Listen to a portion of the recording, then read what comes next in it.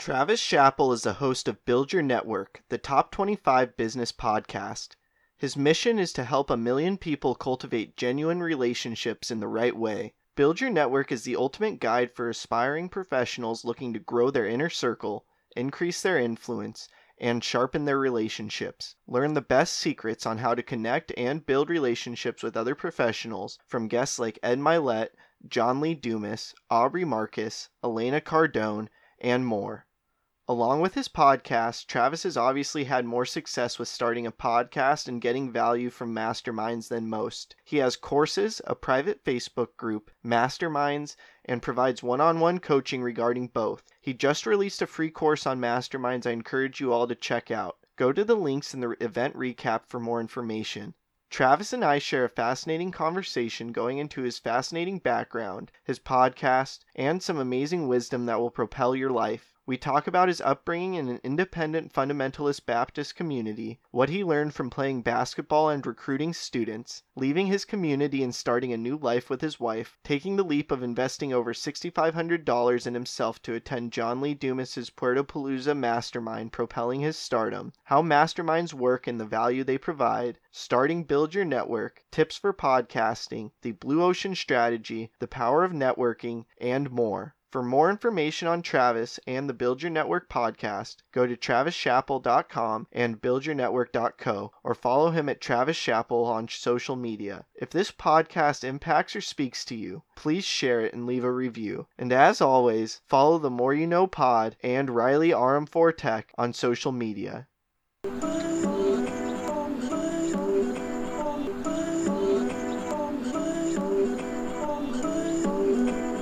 Trying to make it all make sense. The More You Know Podcast. Travis, what made you go to West Coast Baptist College to pursue a degree in church administration? That is a good question, man. Where to get started with a bang? Well, to answer that question, I got to kind of really go back to my whole childhood. Basically, I grew up in a really strict Christian background. So we were independent fundamental Baptists is what we were growing up. So it was a very unique environment to grow up in. There was, just to give you an example of a few of like the rules and stuff like that in high school and even throughout college, like no touching, kissing, hugging, or anything the opposite gender or anything like that. Girls had to wear skirts, like knee-length skirts instead of pants, like could not wear pants even outside of school. Obviously no cussing or anything like that. And then no going to the movie theater, no drinking even in college, no beards. I couldn't grow a beard in high school or college. I got demerits for not shaving in college. And it was just like a few things off the top of my head, just to kind of give you an idea of exactly what it looked like. So the big one too was no listening to like any sort of secular music. And then even the Christian music that we could listen to, it couldn't have like drums or a heavy beat in them. So any of the popular, it just had to do with like the rhythm, I guess. From what those people said, the rhythm made you like feel a certain way, and it wasn't supposed to be about emotion. It was supposed to be about the meaning of the song, and that feeling that you get from a beat is like from the devil and stuff like that. So so even like the Christian music that we listen to wouldn't even be any of the popular Christian music that's out there these days, like from Chris Tomlin or Hillsong or from Elevation or any of those people. It was a very, very interesting way to grow up. And so when I was growing up, obviously that was my only context, that was my only perspective on the world. So I didn't think that it was abnormal at all. I thought it was completely normal. I went to kindergarten. I graduated kindergarten, 8th grade, high school, and college all on the same campus. So it was all kind of, my whole life was just in this one little sphere, in this bubble. My friends were there. My social life was there. My sports were there. We did fine arts there. I went to school, went to church there, went to, soul winning there on Saturdays. So like 7 days a week at this one, 10, 20 acre campus or whatever it is now. And it was a large church as well. It wasn't, a smaller place. It was like 6,000-7,000 members. And then the college when I was there, had 1,000 members. I think they have more like 600-700 now. And then the school was like 300 or 400 K through 12 or something, all private, no open enrollment or anything. Only members of the church were allowed to go to the school. So very just closed circle. Okay. So to answer your first question, it really was like my only real option growing up. I felt like I had a calling, I guess, when I was in like 7th grade, when I was 12, that I was going to be going into ministry. And so all throughout junior high, high school, college, that was just what I was supposed to do. So, nothing else really ever came across my thought process at the time. I always had a little bit of an entrepreneurial type of a spirit and a little bit of an itch that I had tried to, scratch throughout high school, even elementary school, selling stuff to kids and all that kind of stuff. And then coming into college, getting a sales job when I was in college before I was going out into ministry. But through all of that, I really just didn't really have a choice about it. It was more like this is what I decided to do in 7th grade. And if I waver from that, then I'm going back on my calling type thing. So it was never even there's never even a choice for me. So coming out of high school, the obvious choice was to just go directly into college for church ministries. I can't imagine growing up in an independent fundamental Baptist community like Travis did. If you are interested in learning more about that culture, you should check out the Duggar Family on 17 Kids and Counting, which I believe is either on TLC or Lifetime. Going to kindergarten through college on the same campus is extreme, but you can look at it similarly to small towns or suburbs that you are more familiar with, where you go to school continually with the same people, just way more extreme where they didn't include others in extracurriculars like you would if you're playing sports or doing some other activity with people from different schools in the local area. It is also worth taking notice that he graduated with degrees in church administration and ministries. Then upon graduating, he went into sales, then eventually into becoming one of the fastest growing podcasters with Build Your Network. Be aware that there are many cases where the degree you pursue or complete will have little relevance towards what you are doing. Travis is not the only person I know whose career does not reflect what they studied. I saw you played basketball there, and then you also did some recruitment of students. From like the perspective of networking in business, what'd you learn from both basketball and recruiting students at the school? Yeah, I think any sport and really mastery of any craft or skill provides a lot of great insight into any business or entrepreneurial venture.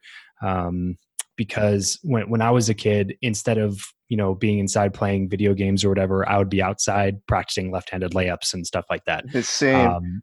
So it helps. To me, having a skill like that you strive to master just builds really good discipline and really good habits, and helps you to be able to live like a little bit more of a fulfilled life. Not I'm saying, honestly, I don't believe playing video games is bad. It's just that at the time, like, that's what I preferred to do, was That was just your to play thing. basketball. So not to mention being in team sports specifically, it helps you like really work as a team. And then I practiced a lot, and so I would work my way up to be the captain of the team, which helped me with leadership and continuity and bringing a team together, and even like coaching in there as well. Travis is right. Mastery of any craft or skill no doubt provides invaluable perspective. I also played sports throughout my life and would spend my free time practicing fundamentals also. And I think playing on a team provides additional perspective to be learned when it comes to teamwork and leadership. As he said, it builds good habits and discipline. It teaches you how to understand overcoming struggle and adversity, how to win, how to lose, the importance of preparation, working with others, taking on a leadership role and showing by example and helping others rise to the occasion, pushing your limits and building resiliency, which is something I find very important, and so much more. All of this that you learn applies to business, entrepreneurship, along with relationships and other things. You went from this life of where you kind of only knew one thing and you're raised in this one type of lifestyle, and I hear that now you kind of had this introduction to sales with the recruiting. What made you break out and kind of start new things and start your own life? You have your beard now, everything like that. Yeah, that's a good question, man. It was a lot of time that went by. And it was a lot of reflection. It was like a year and a half process for me to really eventually like fully decide that I was not going to be in full-time ministry. And it was a difficult decision for me, like at the time, just because everybody in my life, like everybody that I knew, you know what I mean? Like not the majority of people, like literally everybody I knew was on that campus in some way, shape, or form. Like they were a high school buddy, they were a college buddy, they were a pastor, a youth pastor, a leader, an authority figure that I looked up to, that I respected, that I wanted to be like. All of those people thought that I was going to be in full-time ministry and wanted me to be in full-time ministry. And so for me to break away from that was a huge decision. And I know a lot of people were, talking crap back in the day, and still do now, frankly, that, I gave up on God or whatever whatever people will say. And so I knew that people were going to say a bunch of stuff, and I knew how people talked about people like me who had done other things. And so all of those like social pressures combined was just made a really difficult decision for me to, break away from that and really pursue what I wanted to do. So it was year and a half of, like after college. But I think the biggest thing for me was getting out and away from that bubble.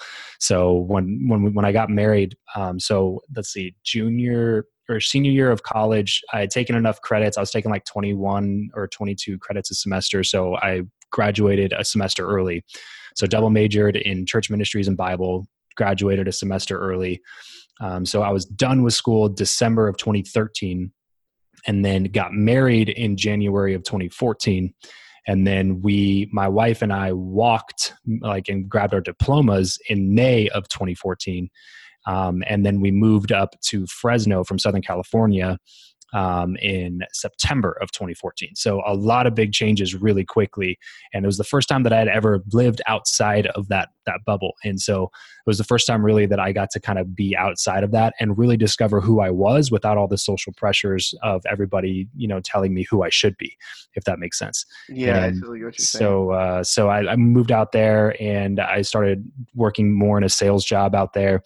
I told people that I was going to be working part-time at a church just to make them feel better about it. And I had intended to do that, but I could not, when I first moved there, it didn't work in my schedule for me to be able to do both of them. And so for like the first 4 or 5 weeks, it was like trying to be able to get back to the church. But by the time it ended up working out, I was like, you know what, I'm just going to be doing this just to, put other people's minds at ease. And I'm not going to be doing it because I want to do it. So I'm not going to do it. And then I jumped back into the door-to-door sales thing that I'd been doing in college and got recruited into an alarm company at the end of 2014. And then 2015 went full-fledged into sales and training and management. And that was my first ever six-figure year, was 2015. I was 22, 23 or so. I can't imagine how challenging it was for Travis to make these changes in his life. As he said, literally everybody he knew and interacted with expected him to be in ministry. Social pressures, as he said, can make it hard to follow through on your dreams, and I think he brings up a very powerful point about how important it was for him to leave that bubble to gain perspective and find out who he truly was. Again, this is something that can be found at a less extreme level in small towns and even big cities where people don't leave a handful of block radius. I had a similar experience when I transferred to Channel Islands and lived in Ventura and Isla Vista. Without that time, I would never be where I am today without the perspective I gained interacting with people from so many different upbringings. Taking the leap and following your heart like Travis did will not only be rewarding for you because you are living the life you want to live, but can also be financially rewarding when you follow your passions and put in the necessary work. Doing that, as he said, propelled him down the road to his first six-figure year and eventually becoming a successful podcaster, and neither of those would have happened if he had continued pursuing ministries. You said, don't ever assume that you can't meet someone that you want to meet. Just sit down and figure out a way to make it happen. Then do whatever it takes to do that. And so I saw you went to Puerto Palooza, and I just wanted to hear what your process was heading into that and the aha moment you had to really commit to that. Yeah, so that is an attitude I've tried to adopt since that time. Like I said, I was starting from scratch. Everybody that's listening heard a little bit of my backstory and understands, like, no, I was literally starting from scratch. Like, I didn't have business school buddies. I didn't have rich friends with millionaire dads. Like, I didn't hang out at the country clubs. Like, I didn't have any of those things. I started like from zero. The richest person that I knew at that time was making like 150, 200 grand a year. That was the richest, wealthiest person that I knew. And so So coming into this, I really had to like figure this stuff out. Like I didn't have a place to start from and build on. I had to, start completely from scratch. So when I started viewing things that way, instead of like, oh, I can't, and instead of looking at things like, oh, I can't, and changing it into how can I, doors started opening up a lot. And that's how it was with John Lee Dumas, and that's how it's been with a few of the other guests that have been on my show, quite a few of the other guests that have been on my show. Instead of me saying like, oh, that's impossible, I can't do that, I just start asking myself, okay, how can I make that happen? How can I like actively pursue a path that's going to open up the doors that I want to open up? So coming into Portapalooza, I had one thing in mind, which basically was when I did door-to-door sales, I had done it for a couple of years, but the year that I made six figures and did the best that I had done up to that point was the year that I got around somebody who was making more than that, who was making more than I wanted to make in door-to-door sales, and got around that person and learned from them and studied them and got advice from them and mentorship from them, and then just did exactly what they said, a little bit with my own spin on it. But I'm not a person that tries to reinvent the wheel. If it's working for somebody else, it can work for me. So I basically just did whatever he told me to do, and then it went really well. So coming into podcasting, I was like, I know nothing about this space. I know nothing about online marketing. I know nothing about podcasting. I know nothing about equipment, audio. I know nothing about any of this stuff. So how am I going to get good at it, and how am I going to make money at it? I'll just get around people who are really good at it. So I went straight to the source of like the, father of business podcasting with John Lee Dumas, and just started following a lot of his content, consuming a lot of his content, took a couple free courses of his, and then was really looking for a way to get in touch with him because I knew that he didn't do one-on-one mentorship anymore. And so I saw that he opened up Portapalooza, and it was a 3-day mastermind with 5 people max that was gonna be at his house in Puerto Rico. And so when I saw that come across, the most I'd ever spent or invested into myself at that point was like $30 for an audiobook, right? Like I didn't go to events, like I didn't buy courses, I didn't do any of that stuff. So when I saw the $6,500 price tag for Portapalooza plus flights, expenses, all the other stuff, it'd be an $8,000 weekend, like not continuous coaching, like 3 days of a weekend. And it wasn't even one-on-one. There's 4 other people that were going to be there.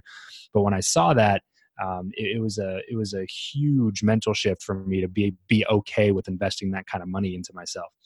And so I looked at the price tag and decided, you know what, I'm just going to make this happen. It took me like a week and a half, almost 2 weeks to make the decision. And I almost missed out on the opportunity because it almost filled up in the time that I was trying to make a decision.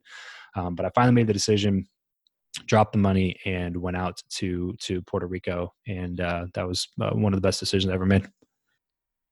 I think it's really important to consider where Travis is now, and that a few years ago he had virtually no network. So what did he do? He just started from scratch and figured it out. This how can I mentality he talked about is so powerful and something that would be one of my first pieces of advice for someone. You can do this through mentorships and building relationships, as well as reading all about it or taking a course. It does not need to cost anything a lot of the time. I think learning from those who have been in the position you are in, building relationships with like-minded people, along with taking time to research and learn on your own are important building blocks to finding success in anything. Again, Travis found success trusting his gut, taking the leap, and investing in himself, as he said, making one of the best decisions he's ever made. That's awesome. Could you kind of explain what happened there and what he taught you and everything? Yeah. So when I went out there, there was one big mindset shift that I had before I left. Excuse me. When as soon as I made the purchase, right, a lot of money to me at the time, for sure, more Definitely. than I'd ever invested into myself up to that period. Now it's been tens of thousands of dollars more since that point, but up to that point, it was the most I ever done, and it was a lot of money. So looking at that amount of money, my first initial thought, like right off the bat, was, how am I going to make this back? Like I better get some information from this guy that's going to like make this money back. So I had this mental shift before I left that said, you know what, if that's the attitude that you have coming into this, then you're probably not going to get that value. Like it's probably not going to come to you. You need to go into this trying to figure out how you can give, how you can add value. So even though you paid for this, think of a way that you can add some more value and like what I wanted to come out of it was not just some knowledge. I wanted to come out of it with a real relationship with JLD. Look, I'm smart enough to sit there and look around and see all the other people who've invested into a relationship with them who no longer have a relationship with them. So like, I was like, I don't want to be one of those people. I want to be somebody that has a continuous friendship with the guy, so that I can rub shoulders with him more often and learn from him, and really get to know who he actually is. And so when I went out to Puerto Rico, that was the attitude that I had. I even went as far as buying a drone, a $1,200 drone, to take out to Puerto Rico because I had done some photography in my background. So I brought out like my camera and my drone. I was going to get some pictures of their house, some drone footage of their house, and like give it all to them for free for their marketing materials and stuff. And like, that was going to be the thing that added value, right? Yeah, provided The first time that I flew it in Puerto Rico, I did a couple of test runs at home. Everything went fine. The first time I flew in Puerto Rico was off the roof of this apartment place that we were at, and landing it, it was a super narrow little spot to land. And I didn't realize how difficult it was to land in a super narrow spot. And I broke the drone the first time I put it up in Puerto Rico. So I didn't get to do any of the things that I was planning on doing with it. Luckily, when I got back home, I replaced one of the blades with some replacements online, and I returned it, and they didn't notice that it was a replacement blade, and so I got the money back. But going into that, then I was just like, well, crap, like there goes my idea. What am I going to do now? So I just would carefully watch for an opportunity, and then it finally came up. He said he was going to be speaking at a podcast movement, which is the largest podcasting event in the country. And he had a booth that was going to be set up there where he was going to sell his freedom and mastery journals. And he needed somebody to, and he wanted me to stop by and train the guy that they had that was already volunteering to work the booth, because I had an extensive sales background. And so instead of saying, yeah, I'll stop by and train him, I said, you know what, I'll just work the booth for you. So now instead of going to Podcast Movement, and I was a brand new podcaster. So Podcast Movement was literally 2 weeks after I launched my podcast. So I could have easily like justified in my head that I need to be going to these sessions. I need to be going to learn all this material from this speaker and that speaker. And I want to go learn about this and this and this and this and this, from that person and that person.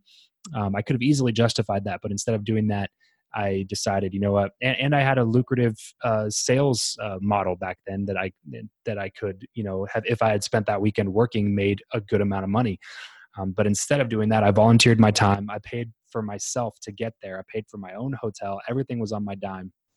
And I stood in a booth for 8 hours a day for 3 days, like I was working a home show selling solar again, and volunteered my time. It went really well. He invited me to another event, and during those times, like I got correspondence in between the events to make sure that, because I let them ship all their journals to my house, which saved them more money, and I would drive them to the events and paid for my own transportation again to the next event, my own hotel again for the next event, volunteered my time again for the next event. Like all of those things was all totally for free, just to add value and build a relationship with somebody like John.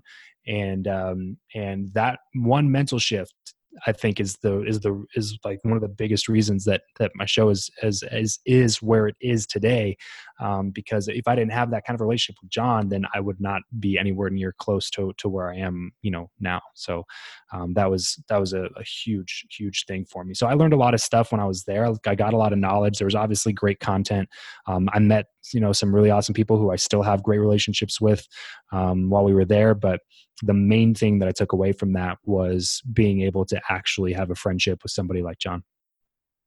This mindset shift that he brought up of how can I provide this person I'm looking to build a relationship with value rather than how can I make my money back is so incredibly valuable in the essence of networking. Most relationships, whether they are personal or business, are based on the value you provide one another, and when you are in the position where value may not be apparent like Travis was in, it is important to do what you can to provide value. Not only that, at the end of the day, what you put your time into should be focused around serving and adding value to the world, not the personal gain you'll be receiving. Travis also brings up another important point with his story. His initial plan of providing value through the use of the $1,200 drone he purchased went down the drain. There's going to be many times in life where your plans don't go as planned. Oftentimes people will begin to freak out and feel like they've failed. Please don't do this. It's important to take on a similar mentality to Travis and push forward and adapt. The value he ended up providing, helping with selling journals at the event, ended up being more invaluable for John Lee Dumas, and without that experience, there's no doubt that he would not be where he is today. Something he continues to do in his life that we have been discussing that should be taken note of is that Travis continues to take the leap and figure out how he can make the best of his situation, and it continually pays off.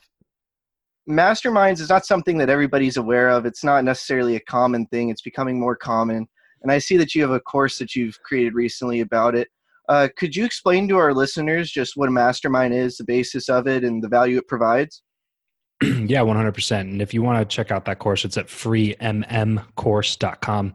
It's totally free mastermind course. It tells you everything you need to know about masterminds. But what my definition is, because if you look up the dictionary definition, this definition is not going to be in there.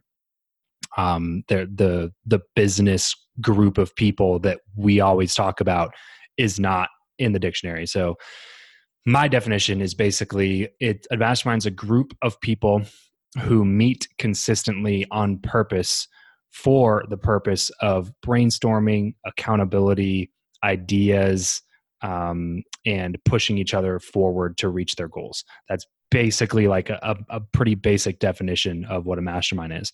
So there's a lot of different forms and there's a lot of different types and there's a lot of different models that are done, but that's more or less the gist of each and every one of them. Like some of them are free, some of them are paid, some of them are, $100 a month and they go until they don't go anymore. And some of them are, $20,000 and it's 12 months only. And then some of them are 6 months and it's $5,000. And some of them are limited to 50 people. Some of them are limited to 10 people. Some of them don't have a limit at all. But regardless of all of that stuff, the core purpose is basically a group of people who are like-minded, who believe the same things and who are trying to accomplish things. And they want to get together on purpose consistently for the purpose of brainstorming, accountability, and pushing each other forward is more or less what every single group is going to be.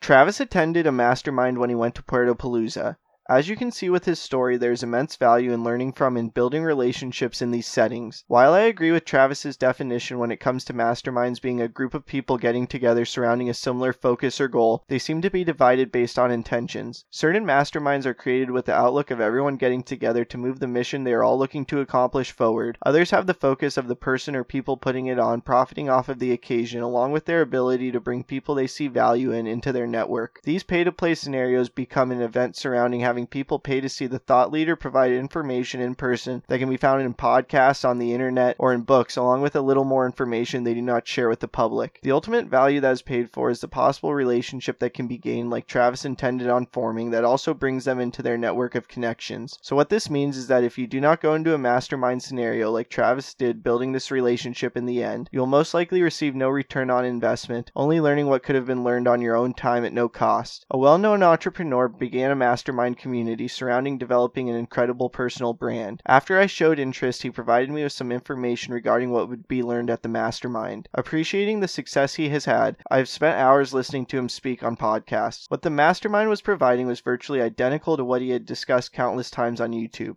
I shared a call with the member of his team, and it was clear that they scouted people for their exclusive mastermind that they saw value in, that they were offering to bring into their network, helping propel their success. The price tag was $50,000, and for me, investing in yourself rather than wasting money on other things is important. But for that amount of money, providing information that can be learned at no cost is simply another form of what the Clintons are known for doing. If you have more interest in masterminds, definitely make sure to check out Travis's free course at freemmcourse.com. It's the best course I have found covering the subject. How much do you think you got in return on investment from the $6,500 you invested, and what do you think the overall value you got from that? It's kind of hard to really put numbers on it necessarily because your podcast is still growing and stuff like that. But yeah, I mean, so far tens of thousands of dollars. Like it's really difficult to say exactly, but I mean, really, honestly, I could probably trace back every dollar I've made on my podcast or brand in some way back to that one experience. If I was like really careful about it. So man, the majority of the money I've made, it's tough. It's tough to exactly quantify that, but a lot. And it still It's grows. definitely made back. Yeah, it's always growing.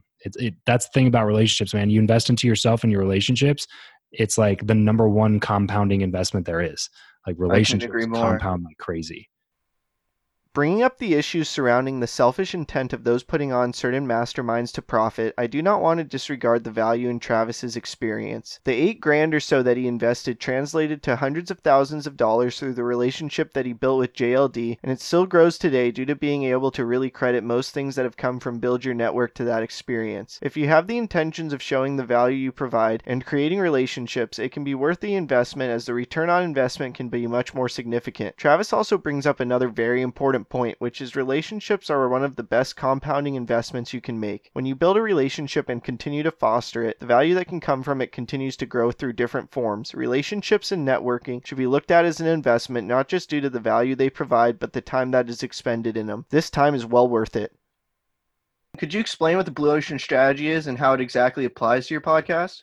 Yeah. So in any business, the idea of the blue ocean, I forget the name of the guy who wrote the book. I don't know if you remember his name. Um, you can look it up, throw it in the show notes. I But will. Blue Ocean Strategy is a book, and the overall concept is basically finding your niche, finding an area that has not been touched yet, a market that hasn't been tapped yet. And it's a much better concept to me in describing how to niche than just saying to niche, because a lot of people, when they think of that, they come up with like these, the subsection of the subsection of a subsection of a subsection of a big topic. And they're like, now I have my niche. Like now, like I'm going to do, Instagram marketing for dentists that live in, um, Lancaster, Pennsylvania, and that are within 3 miles of the nearest Rite Aid, and they get super specific with their messaging. And while I think that kind of stuff is important, I don't think that it's necessary. What's necessary is finding the blue ocean. So meaning that if you are, if you're a shark and you're in the ocean and you're swimming along and you see you see a seal and you go kill the seal and you start eating the seal, the water is blue around that seal. It's blue ocean, right? As soon as you take that first bite as a shark, the water starts to get red. What happens when the water gets red? All the other sharks around start sniffing the blood and they swim out to where the red ocean is. And then the ocean just keeps getting more red and more red and more red and more red and more red. And we see that happen all the time in business. Like Mark Zuckerberg comes out with Facebook, absolutely crushes it. And now and for like 3 years after that, 5 years after that even, and really it's still going on, just not as much, people coming out with social media sites left and right. Like, Yep. dozens and dozens of social media sites. So like Mark Zuckerberg moved into this giant blue ocean and started bloodying up the waters a little bit. And as soon as that happened, all these other people came in and attacked the same kill. And then all of a sudden the ocean's completely red and there's no more food left. There's no more way to make money there. Right. Oversaturation. So correct. So the idea of the blue ocean is to swim out and find a part of the ocean that's still blue, so that you can still farm and make money on. And a lot of times that's going to be like the niche of a niche of a niche of a niche. Like sometimes it's going to be that, but other times it's not. The blue ocean strategy is a great concept to clarify how to find your niche and target market. I think Travis explained it perfectly. The basis of it is to find an untapped profitable market. The goal is that there is enough of a market to make the profit you are looking for, but not an oversaturated market where you'll be overlooked by your vast array of competitors. Do you have any advice for building numbers? Yeah, I have a lot of advice for building numbers. Most of it I only share with my podcast coaching clients, but I'll give you a couple. Cool. I'll give you one like main thing that seems so obvious, but people forget about it. The way to build an audience is one person at a time. Period. End of story. Like, unless you're somebody that has an existing audience somewhere else and you start a podcast and they flock to you because you already have an audience, like, and there's one-offs as well. There's some people that aren't well known that just like, I have a couple buddies who started a cryptocurrency podcast right before that whole cryptocurrency boom happened Yeah, last right year, place, right and it just time. took off. Like, so there's going to be one-offs, but in terms of like real sustainable growth that people can duplicate over and over again, the answer is one at a time. And it's not the cool, sexy answer, because it takes a lot of hard work to do that. But that's the real answer, because you can't build your audience if you have a bunch of people who just kind of like your show. You Sure. have to have real fans and evangelists of your show. And one of the best ways to do that is to do that one by one by one. So I put a lot of weight on that, and that's why I also think that engagement matters more than numbers. I know a lot of people that I know have a lot bigger numbers than I do, but they don't make as much money through their show as I do, because I focus way more on engagement and real relationships with people, and really focus on that one by one strategy. Getting listeners is no doubt one of the biggest challenges. I like the point that he brings up of building it slowly, listener by listener, and with hard work, dedication, and time, you will build a strong organic following of true fans. I also do want to remind you that if you're interested in investing in yourself and getting one-on-one coaching from Travis, check out his website or send him a DM on Instagram for more information. Do you have any advice for acquiring guests? You've had really amazing guests like Ed Milet, Aubrey Marcus. Do you have any advice acquiring guests in general? And then what's the difference acquiring a big time guest like Ed Milet versus somebody else who may not be as well known? Yeah, so I teach people that there's a couple different pieces of content that you should be putting out. You should be putting out like building content, content that builds your audience and builds your credibility, and then you should be putting out value content, content that not necessarily builds your presence online or helps you have credibility, but is really valuable content that people can really learn from. So you bring listeners in with Ed Milet, but then they stay around because the person they listen to after Ed Milet had just as good content as Ed Milet, because me as an interviewer, I've worked to like hone that skill and grab content from people. So they can listen to Ed Milet, and if they're a fan of Ed Milet, they're going to see that and be like, oh, he's had Ed Milet, I'll go listen to that episode. But if the next episode starts playing, like, that's the value content. It might not be somebody that they know or recognize, but it's somebody that they can definitely like get some value from. These two forms of content that Travis discusses applies to business, entrepreneurship, personal branding, and more, not just podcasting. Building content which builds credibility and audience could be looked at like when Ed Milet was on Travis's podcast, or even when Travis was on mine. Value content is content that does not necessarily build your presence, but provides a learning experience. This could be looked at like the recap episodes that you're currently listening to. Building content is for awareness and bringing people in, and value content is to provide them continual value to keep them around. The value content can provide the same benefit as building content with the power of word of mouth as well. There is an interesting parallel between what Travis discussed in business. With building content, a business should regularly be posting to social media with the intention of building awareness. This is done on a regular basis to ultimately draw the buyer to your product or service. With value content, a business should be regularly providing blogs, webinars, ebooks, email newsletters, and more that provides knowledge they are looking to gain. This creates a sustainable relationship. You have a 5-minute rule that you try to live by. Could you explain that? Yeah, the 5-minute rule is basically saying if something is not going to matter in 5 years from now, then don't spend more than 5 minutes worrying about it right now. So this is something that I think a lot of people kind of go by this, but I picked it up from Caleb Maddox, a buddy Okay. of mine, who said that one time. And it's tough because when you're in the situation, like, it sucks and you just want to be pissed. But when you can the ability to back out of a situation when it immediately happens and elongate your response time, has got to be at the top of your priority list of like something to get better at. So it's really hard because when you're in the moment, all you want to do is be pissed. Your emotions are taking over. So you have to be able to like jump in there and be like, does this make sense?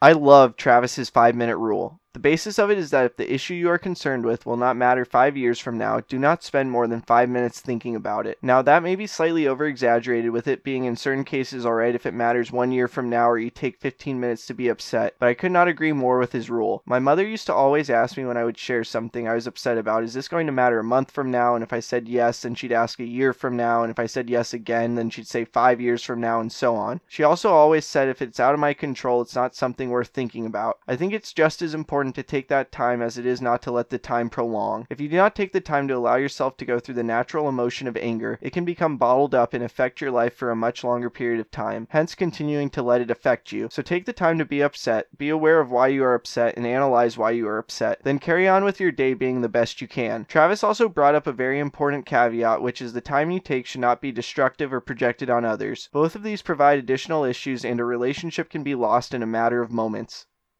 Could you provide some insights on how to build powerful relationships that are win-win? So we talked about how you have to provide value both ways, and I think that's the essence of networking. So could you just explain that? Yeah, I think that you first should be focused on creating relationships that are a win, and not for you, but for the other person. So the win for you will come later. That's the bottom line with all this stuff. You just have to trust that like giving is going to be beneficial for you. That it's just a law, like reciprocity is a law of the universe. It's not necessarily just something that happens in our brain psychologically, although that is also true. But if you're always measuring stuff and you're only willing to do favors for people, if they're willing to do favors back, then that's not a good way to look at it either. So I think that the real way to create a lot of win-win situations is to focus on helping other people win first and not worrying about your own win. Doing things for others without the expectation of receiving anything in return is going to help you create many more win-win situations in the future.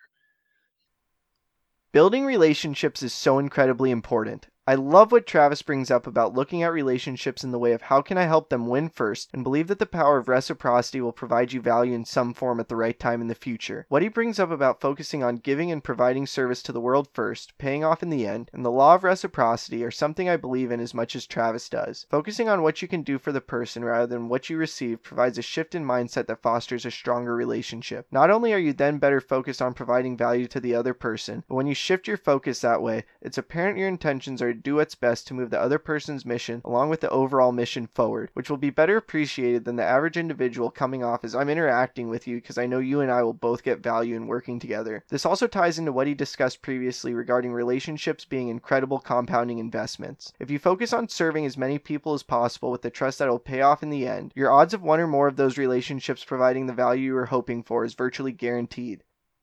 I think in this conversation with Travis, a few things are very apparent. Your life may not turn out how you initially intended, but there are habits and lessons that can be learned on the way through different experiences that, if aware of, can be applied to bring success in other areas of your life. Also, taking the leap, jumping in the deep end, and investing in yourself pays off with hard work and proper intentions. And building relationships that are focused on providing the other person value and trusting that will pay off in the end is the way to foster relationships that will provide value for a lifetime. We are grateful you took the time to listen to our conversation and hope it makes a positive impact in your life. Please subscribe to the podcast wherever you are listening or watching it. Check out other episodes, leave a review, and follow us on social media at MoreYouKnowPod. Also, please do not forget about our monthly sweepstakes. Tag 2 friends on a post on Instagram for a chance to win a brand new copy of Dean Graziosi's Millionaire Mindset or Max Out by Ed Milet. Retweet a clip with hashtag #TheMoreYouKnow and new podcast from our Twitter for a chance to win a signed copy of my upcoming book, The More You Know, coming this fall. And lastly, like us or share a clip on Facebook for a chance to win a book that I have read that highly inspired me, signed by me with an inspirational message. Again, thank you so much for listening as we propel with podcasting through the more you know.